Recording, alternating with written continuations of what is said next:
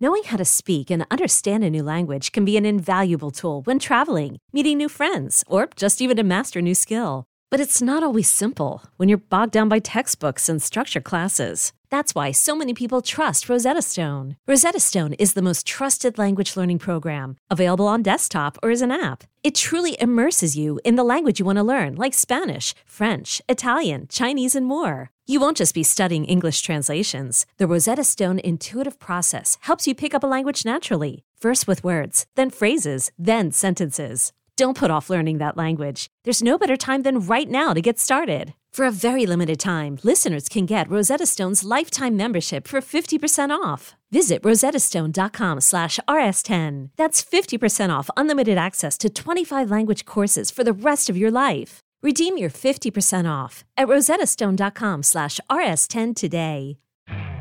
You could spend the weekend doing the same old whatever, or you could conquer the weekend in the all-new Hyundai Santa Fe. Visit HyundaiUSA.com for more details. Hyundai, there's joy in every journey. Welcome back. Welcome in. This is Country Roads Confidential at earsports.com, part of the CBS Sports Podcast Network. I am Mike Casazza, Googling 2023 NCAA tournament sites. Chris Anderson. Chris, are you ready to foot the bill for a road trip to Greensboro, Columbus, Sacramento? Mountaineers are in, right? I think this does it. But as far as the budget goes, we might have to incorporate the same radius that the football team does. 300 miles, car only.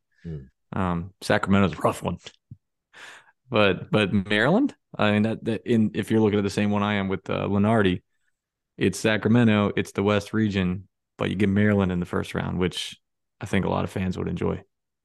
Oh, would it be like a 7-10? Yeah. I don't want to get too far ahead, but if you're a 2 seed and you draw Maryland or West Virginia, you're probably not happy. No. Because I don't know I've watched a little bit of Maryland lately. They play hellacious defense, and I think we know West Virginia's reputation too. Birmingham, Des Moines. Why not Des Moines, Chris? Des Moines has been good. Orlando, Sacramento, Albany, Columbus, Denver, Greensboro. Some nice. As long as it's not Cleveland. Hey, ever tell you that story? You were there at the game. It was in Cleveland. Is this the hotel swap? And no, this was the one where I was living in Cleveland. Oh, okay. And so, but you weren't with us yet. So I think you were there with the paper, and I was going for the site. And I and dozens of others. Well, originally I eventually got moved to press row-ish area, right on the court.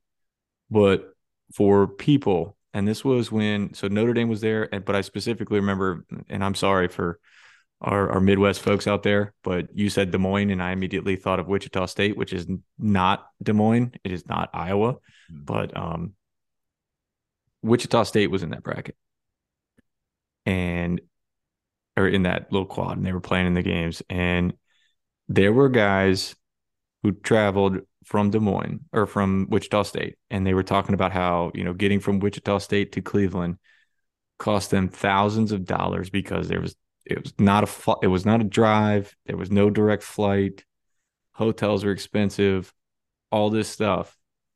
And then I don't know if you knew this because you had your cushy longtime veteran of the media seat, but I think like a third or more of people who were approved for media credentials did not get a seat in the stadium and had to sit in the concourse in the back where we all worked and ate lunch, and they just put a screen up there for them to watch. So they spent thousands of dollars, took out 4, 5, 6 days of their life to go up to Cleveland to sit in the back and watch it on a TV screen. Oh, man. I was like, that's brutal. Kentucky was there too, right? Yeah, that was the famous, or not so famous, infamous Kentucky game. I absolutely remember when the brackets came out, people were looking toward that second weekend and saying, okay, who could be where? And then people are like, there are going to be a ton of fan bases descending upon Cleveland if that happens. And there was something else going on at that time. I can't remember in town. And it was really hard to find hotels. And I remember that there were two media hotels and people were checking into the one that was very convenient and then being like, we're going to need you to get on this bus and take you to another one that's not quite as convenient. And if I remember correctly, it was still a Marriott property, so people weren't too mad about it, but like it wasn't like full scale Marriott. And sports writers, if you're not familiar, sports writers and Marriott points are, I mean, they're as close to a sports writer and his spouse during the peak travel times because you bank a lot of that stuff and you get all the perks like the continental breakfast and late checkouts and, all these, eventually points for free rooms and vacations and all that. And people are really mad about that. And I'll say this, like people will say what they want to say about the NCAA. They usually do a tremendous job in that tournament when it comes to accommodations and hospitality and making sure you can get from one spot to another and making it fast. And like, I remember that one just being like an absolute nightmare and, which hurts my heart because Cleveland is, I mean, only one of the best cities in the world. We'll go on here. West Virginia in a pretty friendly city last night. Ames, Iowa, suddenly hospitable.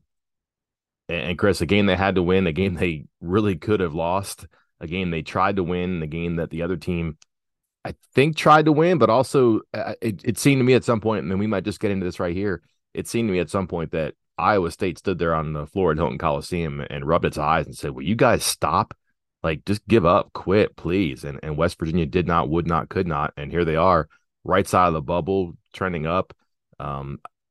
I do think that they're in probably absent another win, which, 96 hours ago, we were saying Bob Huggins is crazy for saying something like that. But here we are. One game changes that much, but certainly not so safe that they should consider going 0-2. But there is a bit of house money feeling about what happens now because they got a win that was impressive and improbable all at once Monday night. Yeah, I think, we've been talking about a lot of the metrics and all these different things with West Virginia and why they are or should be on the bubble or on the right side of the bubble. And one of the things they were kind of lacking was quad one road wins. Here you go. There's one right there. That was not an easy place. That place seemed like, and again, I'm watching from afar, so maybe like if you're there in person, it didn't seem like it, but it sure seemed like that place was rocking last night. Senior night festivities, crowd was going wild. That place is always tough to play in. And yeah, I think after – I don't know if it was right as soon as Mitchell got ejected, or maybe it might have been. It might have been right around that time where I started basically writing a eulogy on not only the game, but the season, maybe, or at least West Virginia's NCAA tournament hopes. And I can't get over that Trey Mitchell elbowed someone in the face. He got called for a technical, a flagrant, got ejected. And West Virginia ended up +5 from the situation on the scoreboard. Can we revisit this? Yeah, I mean, I think this is like the most pivotal, like little, 1 minute of game time of the season. Number one, and you might want to check with some officiating friends and family of yours. How the heck did West Virginia get the ball out of that? It's an offensive foul, right? It's a flagrant 2. It's an ejection. I don't know if I doubt it was a screw up, but I was having a hard time understanding how the team that committed a flagrant offense, i.e. a turnover, because it's an offensive foul, somehow got possession back. 2 technicals against Iowa State led to 2 free throws for West Virginia. Iowa State gets to go up, shoot flagrants, doesn't get it. West Virginia gets to shoot technicals, gets it. And then just the whole adjudication. How did Mitchell get a technical? Did he get a technical? So no, it was Grill and Kunch who got technicals for Iowa State. Mitchell just got the flagrant 2 in a personal and an ejection. So what they did was they called an offensive turnover and a technical as a dead ball technical. And I believe when there's dead ball techs on both teams, it goes back to the jump ball arrow. And I'm double checking here. I'm trying to see if it says it in the book here. Whose turn it was, but it might have just been West Virginia's turn on the alternating possession of the jump ball arrow. Okay. So that's my assumption there. Cause yeah, I was confused at first. because it's not one of those situations where, oh, Iowa State got called for 2 and West Virginia only got called for 1, so that doesn't matter. I think it was, since there were dead ball techs on both teams, it goes to a jump ball situation, and it was West Virginia's possession arrow. Okay. The play-by-play has an offensive turnover by Mitchell. That's the elbow. On a personal foul, that's the offensive foul. And then it has a contact dead ball technical foul on Mitchell. That's actually the flagrant 2. What did you think about the 2 on Iowa State? Because you got elbowed in the face. I think you got to get some wiggle room from somebody. And I think maybe because there was so much time left in the game that appeared to be escalating, the officials just said, no extracurriculars here. We're gonna be proactive and also reactive here. And they gave Jazz Kunch the technical for kind of kicking at Mitchell's legs, and they gave Caleb Grill one for, yeah, he comes in aggressively. He doesn't do a whole lot, but he gets a technical foul. Didn't really factor in a whole lot of things, but it just seemed to me that was an odd moment there. And again, momentum really swings because Mitchell's out, but then it swings right back because West Virginia goes +5 on the possession. Yeah, the 2 technicals on them, West Virginia's was pretty obvious. And I think they made the right call. I think it was a flagrant 2, in part because it was to the head, which they make an emphasis of. And then, yeah, I didn't see the Kuntz tech at first, and then I saw somebody replay it. And again, once you start watching things in slow-mo, things really stand out to you. And he kind of, at first, the legs just get tangled up, and that is what it is. That's just going to happen. But then he kind of kicks up with his foot, like almost towards Mitchell's groin. And that's what sent Mitchell off again. Like, he kind of, bucked at him a little bit, like leaned at him. And then, yeah, Grill coming in and shoving. Like, that's, they have a term for it. I guess it's escalation. Like, he was kind of escalated it, and they were both kind of meh in my mind, but it only needed one for it to be West Virginia's possession anyway. So it is what it is. But yeah, that was, it was a 6-point game. And if they don't get those techs, it should have been 2 free throws, could have made it an 8-point game and their ball. And instead they get those 2 techs. They miss both free throws. Toussaint hits both free throws, and then a 3 from Seth Wilson, all within 4 seconds. Because, yeah, the text happened at 10:44, and Wilson's 3 goes in at 10:40. Just like that. Bang. 1-point game. It was kind of like a jailbreak. Like, people realized the door was open and get out. And West Virginia was like, wait a minute, there's an opening here. Let's go. And Wilson got that ball, and he hot potatoed that thing. Like, it barely touched his palms, and it went up in a weird, like, typical Seth Wilson, awkward yet makeable form. And it goes in. And here's the weird part, Chris. They go from down 6 to down 1. They're down 7 2 minutes later. And that was impressive by Iowa State, I thought. But again, West Virginia just was not going to let that one go easily. What happened in that subsequent back and forth? Yeah, I'm glad you brought that up, because that's there. So much happened, and so much back and forth, and so many different points here where you're like, well, that's it for West Virginia. That I think people forget that it wasn't just back to 1 and then it was a close game from there on out, because Iowa State, pulled right back away, got a couple free throws. They not only got up 7, but then they forced a turnover from West Virginia, and they missed a layup that would have made it 9. And then they missed a wide open 3 on the offensive rebound that could have made it 10 instead of 9, and missed both of them. And then they come back down. Kobe Johnson gets, I believe, was that an and 1, right? And all of a sudden it's starting to swing back the other way, and it kind of goes back and forth, punch for punch from there on out. So it goes from 6 to 1 on the flagrants. Iowa State gets it to 6. West Virginia gets it to 1. Then Iowa State gets it to 7. And you're right, they have a a layup, and then that 3 by Kunch looked like it was on. And I don't think it's any stretch to say they probably call a timeout there at the under 8. You're in danger there, but they miss. Kobe Johnson gets the rebound. He goes the other way. Here's a guy who doesn't shoot, and he gets an and 1. And that's how much things change from up 10 to up 4. And then from then, they were in the jungle the rest of the game. That was pretty contentious. And then which leads me to this, Chris, to say they needed this game and they can take something from it. Yeah, that's obvious. There are so many unique parts of this game that I think are almost as kind of, you just put on the shelf and be like, okay, like a bad game, you just kind of put, in the dumpster and you say, forget about it. This one's so strange. I don't know. You can feel great about it, but like, how much of this do you retrieve? For example, are you going small with Emmett Matthews as your center for significant periods on purpose ever again? Probably not. But that lineup was so good offensively and defensively. They were able to press. They moved the ball. They cut. They had energy. All 5 positions were moving. That was to me, highly influential in the outcome. Just having to, but also learning to use that lineup on the fly. Yeah, a brilliant move from Huggins. I think he kind of got forced into a little bit. At first he tried to make it work with Pat Sumnick and with Trey Mitchell. And then of course Mitchell gets thrown out of the game. So then you're just looking at Sumnick or still trying to get Jimmy Bell out there. And I think he finally was just like, nope, we got to go the other way. I'm not fighting it anymore, and went small, and it worked. You're right. It was the key to that team coming back, but I don't think this is going to be something you're going to see a ton of moving forward. You might see it in spurts. It reminds me of, in one sense, when they started the trapping of the hard trap on the ball screens.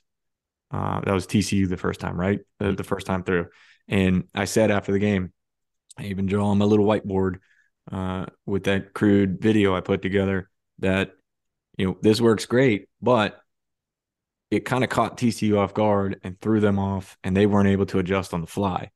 That's what happened last night. The problem is, once you have a few days to game plan for that, it can be exploited. And I think it was the next game was Texas maybe, and they exploited the heck out of West Virginia's attempts to, double those ball screens. And if West Virginia tries to go small like that for long stretches again, teams are going to be ready for it now. Like this I don't want to say it's a one-time only thing, but it might be something you only see for like a couple minutes at a time if West Virginia is in desperation mode moving forward. It's a matchup thing for sure. If they see Iowa State in the tournament again, perhaps. I mean, they could do something similar against other teams. Texas comes to mind. And I really wonder if it's within them, but they hadn't done it or hadn't had to or hadn't wanted to or hadn't needed to. Well, now they had to, wanted to, needed to, and you saw something with it. So again, could it be in the Big 12 tournament? Could it be, I don't know, maybe it's a mid-major team in the second round that doesn't have a big, maybe there's foul trouble on the other team. Maybe it's a scramble at the end of a half or something like that, where you can just throw a monkey wrench in it and try to get away, steal a possession or two with something that's a little bit different. That's a positive for me. Let's talk about just the overall welfare of the program for this win and what it means, because they really did need this. I think it's kind of a fairy tale to say that they could go 0-2, Iowa State, Kansas State, and then one expect to do much damage in the Big 12 tournament, likely is the 9 or 10 seed maybe, but also get in the tournament. Now, this is a big chip for them. It's a quad 1 win. It's a quad 1A win, Chris. It's a quad 1 road win. Their net is up. They are higher than the first place team in the ACC. This and this and this. You can make a much easier case for them. But also, I really believe that they believe after this game, and it's a lot of things we've said before. They can talk the talk sometimes. They don't often walk the walk, but they certainly believe that they're good enough. And just the galvanizing way that they won this one, again, maybe in unique fashion that you never retrieve again, it doesn't mean it didn't happen. And this is a way for this team to really puff its chest. And I would anticipate coming home to a pretty juiced Coliseum on Saturday for who knows what. But never mind without the win, what matters. But like if they don't have this swagger, this bravado, they're not the same team. I would imagine that is more important than anything that you could do for the net, the RPI, KenPom, whatever metric else you can come up with. I'm with you. We talked about it before the weekend even started, that it just seemed like this Iowa State game was one you circle as a potential schedule loss. And I felt even stronger about that, given that the big four, if you will, for West Virginia's starting 5 played an average of 37 minutes on Saturday afternoon against the number 3 team in the nation. And then kind of had their heart broken. Like maybe that's a little strong, but, had a chance there at the end and didn't get it. I thought last night was going to be brutal. I thought West Virginia was going to really struggle. And they didn't. And again, they kind of got punched in the mouth a few times, and they punched right back. And that was, I'm with you. I think this whole stretch, these last 72 hours, now they're probably sleeping right now. We're recording this on Tuesday at 9:30. They probably got back at what, 4 a.m. I hope they're in class. Yeah, wow. Maybe they get an excused absence here because they got to be exhausted after this road trip, and they needed it, but it may have boosted their confidence. And one person who I feel like has changed over these last couple games, especially after last night. Oh, I'm very interested in your answer here. Uh, I don't know if we're getting Spanish Emmett Matthews, but in I'm going to tell the people who are listening to this because I cannot repeat what was tweeted and all that. But if you are over the age of 13, maybe go check out Emmett Matthews' Twitter timeline.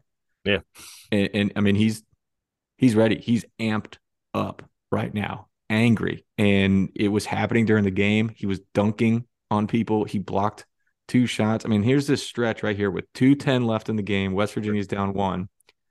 He makes the free throws to take the lead. On the other end, on the very next possession, he gets the defensive rebound over their Iowa State center, comes back to the other end, dunks to make West Virginia's lead 3, and then back on the other end, blocks what would have been a layup to cut it back to 1, then blocks after the offensive rebound by Iowa State on the inbounds, another shot that would have cut it back to 1, and then Kobe Johnson gets the rebound. Like, that changed the game right there. And he was so amped up about it. He was like, it's just one of those things. It's one of those things that I think a lot of fans have been asking for from him. Like, give me the emotion, give me the energy, give me the cutting, give me the rebounding. You can do it all. And it almost felt like you're watching the way he's reacting, screaming, pumping his chest, chest bumping with teammates and getting excited, cursing and screaming after the game and tweeting and all this stuff. And you're watching it almost like Emperor Palpatine in Star Wars. Like, yes, let the hate flow through you. Let it go, Emmett. And if he gives that kind of energy, that kind of almost anger, like, he's a different player and West Virginia's a different team. And had to have it too. Like, they don't win that without him playing that position at the level he did. And just very important too for the game for him. Plus minus of 2. They win by 3. I was surprised to see that because I mean, he played, let me see here. Yeah, he played 36 minutes. So he's in there for a lot of the ups and downs. The most minutes on the team, actually. I was wondering what his plus minus would be. And I was like, it's probably going to be significant because, he played such a large role, but he was in there through all that stuff in so many different roles. But I think him and his response kind of personifies the team where, like, I don't know, like a boxer, a fighter gets to the corner and like the corner guy is just like, hey, come out of that, snap out of it. You're getting hit, you're getting kicked, you're getting pushed, do something. And then finally it just happens. And like all of a sudden you hear the Rocky music and the bells and all that stuff. And now you're slugging back and you're going back and forth and you realize you can actually win this thing. There's still a couple rounds left, but like, I do think that they probably believe they position themselves as like a real sleeper for Kansas City and, roll the dice. You got a bid now, go see what happens. Again, still have some work to do. I think they probably shouldn't go 0-2 the rest of the way. But I don't think that they believe they're going to go 0-2 the rest of the way here. Going to this one, Chris, before we go, magic wand time. Jimmy Bell continues to kind of scuffle. He took a shot. That's more than he did last game. But I did not notice this. Apparently, this was true also Saturday. His right hamstring is really taped and wrapped. And that's not a guy whose mobility is his strength anyways, but he's not moving well. And I would imagine he's kind of laboring because of that. Trey Mitchell has a good run of play before this game, but also, I don't know if you just call this a one-off and go, but he wasn't good before he got ejected. The bench was better tonight, but it's really consolidated to just one player when you look at all the points, and that Joe Toussaint mattered. What has to be right so they can win Saturday and be on the right side of this conversation going to Kansas City? Because I don't think they want to go to Kansas City without Monday night meaning as much as it might mean if they do, in fact, follow through and win again on Saturday. Well, do we want to say health? Because, yeah, I mean, if Jimmy Bell's got a bad hamstring, James Okonkwo's got a bad ankle now, Mo Wagi apparently, I mean, not apparently, I saw it myself, also posted on his Instagram about a stress fracture to his foot that's not been confirmed by anybody at the school, just that he's out indefinitely. All of a sudden, yeah, you're down to where you were last night, where you're looking at Trey, who, what was the stat I said?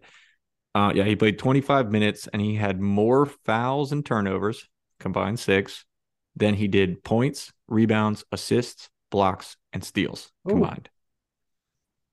Like that's not good. That's not advanced metrics. That's just common sense. And yeah, you look at the plus minuses. Trey Mitchell -13, Jimmy Bell -9, everyone else on the team positive. Incredible, right? In a 3-point game. Yeah. So really, honestly, and it's not just limited to them being healthy, the bigs being healthy and getting right. Also, like Kedrian Johnson, like I know he gets, a lot of crap from the fans. And Huggins defends him. I mean, Huggins said numerous times that he believes Kedrian Johnson is the best point guard in the Big 12. I think that's a bit much, but it's just him showing that he believes in Kedrian Johnson. And if you want to talk about, how big of an impact does he have or doesn't have, like just look at last night. He was out for a stretch there because he got hurt. He got banged up pretty good. He is plus 14. West Virginia was plus 14 when he was on the court in a 3-point game, -11 when he's off. And it was only like, and most of that game, when did I put that? I'm trying to remember when I posted that. It was right before Iowa State hit a 3, but it was earlier in the game, which made it even more impactful.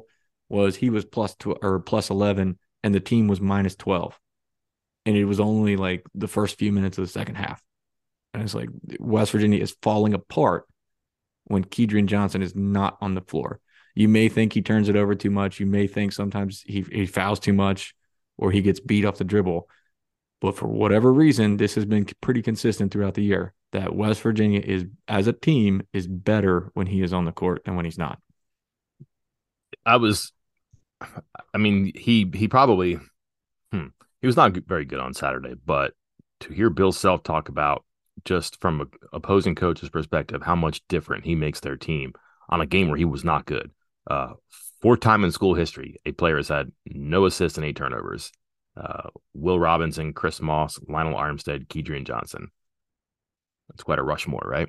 But to hear Self talk about what he does to passing lanes and how they overplay with him and how he's so fast on defense and on offense that he gives them another gear that they don't have without him. You're like, okay, I guess that was a bad game. And it was, but you're looking tonight, plus 14, 29 minutes, but let me see here. We go. 8 points. Okay, here, my first for a second. 8 points, 4 rebounds, 5 assists, 2 steals, just 1 turnover. And I think just his presence, availability was his best ability there. And then what maybe gives you hope for Trey Mitchell, because he'd been so good and then had that blip on the radar last night. Toussaint, prominently involved in the finish Saturday, and then indispensable performance contributions on Monday.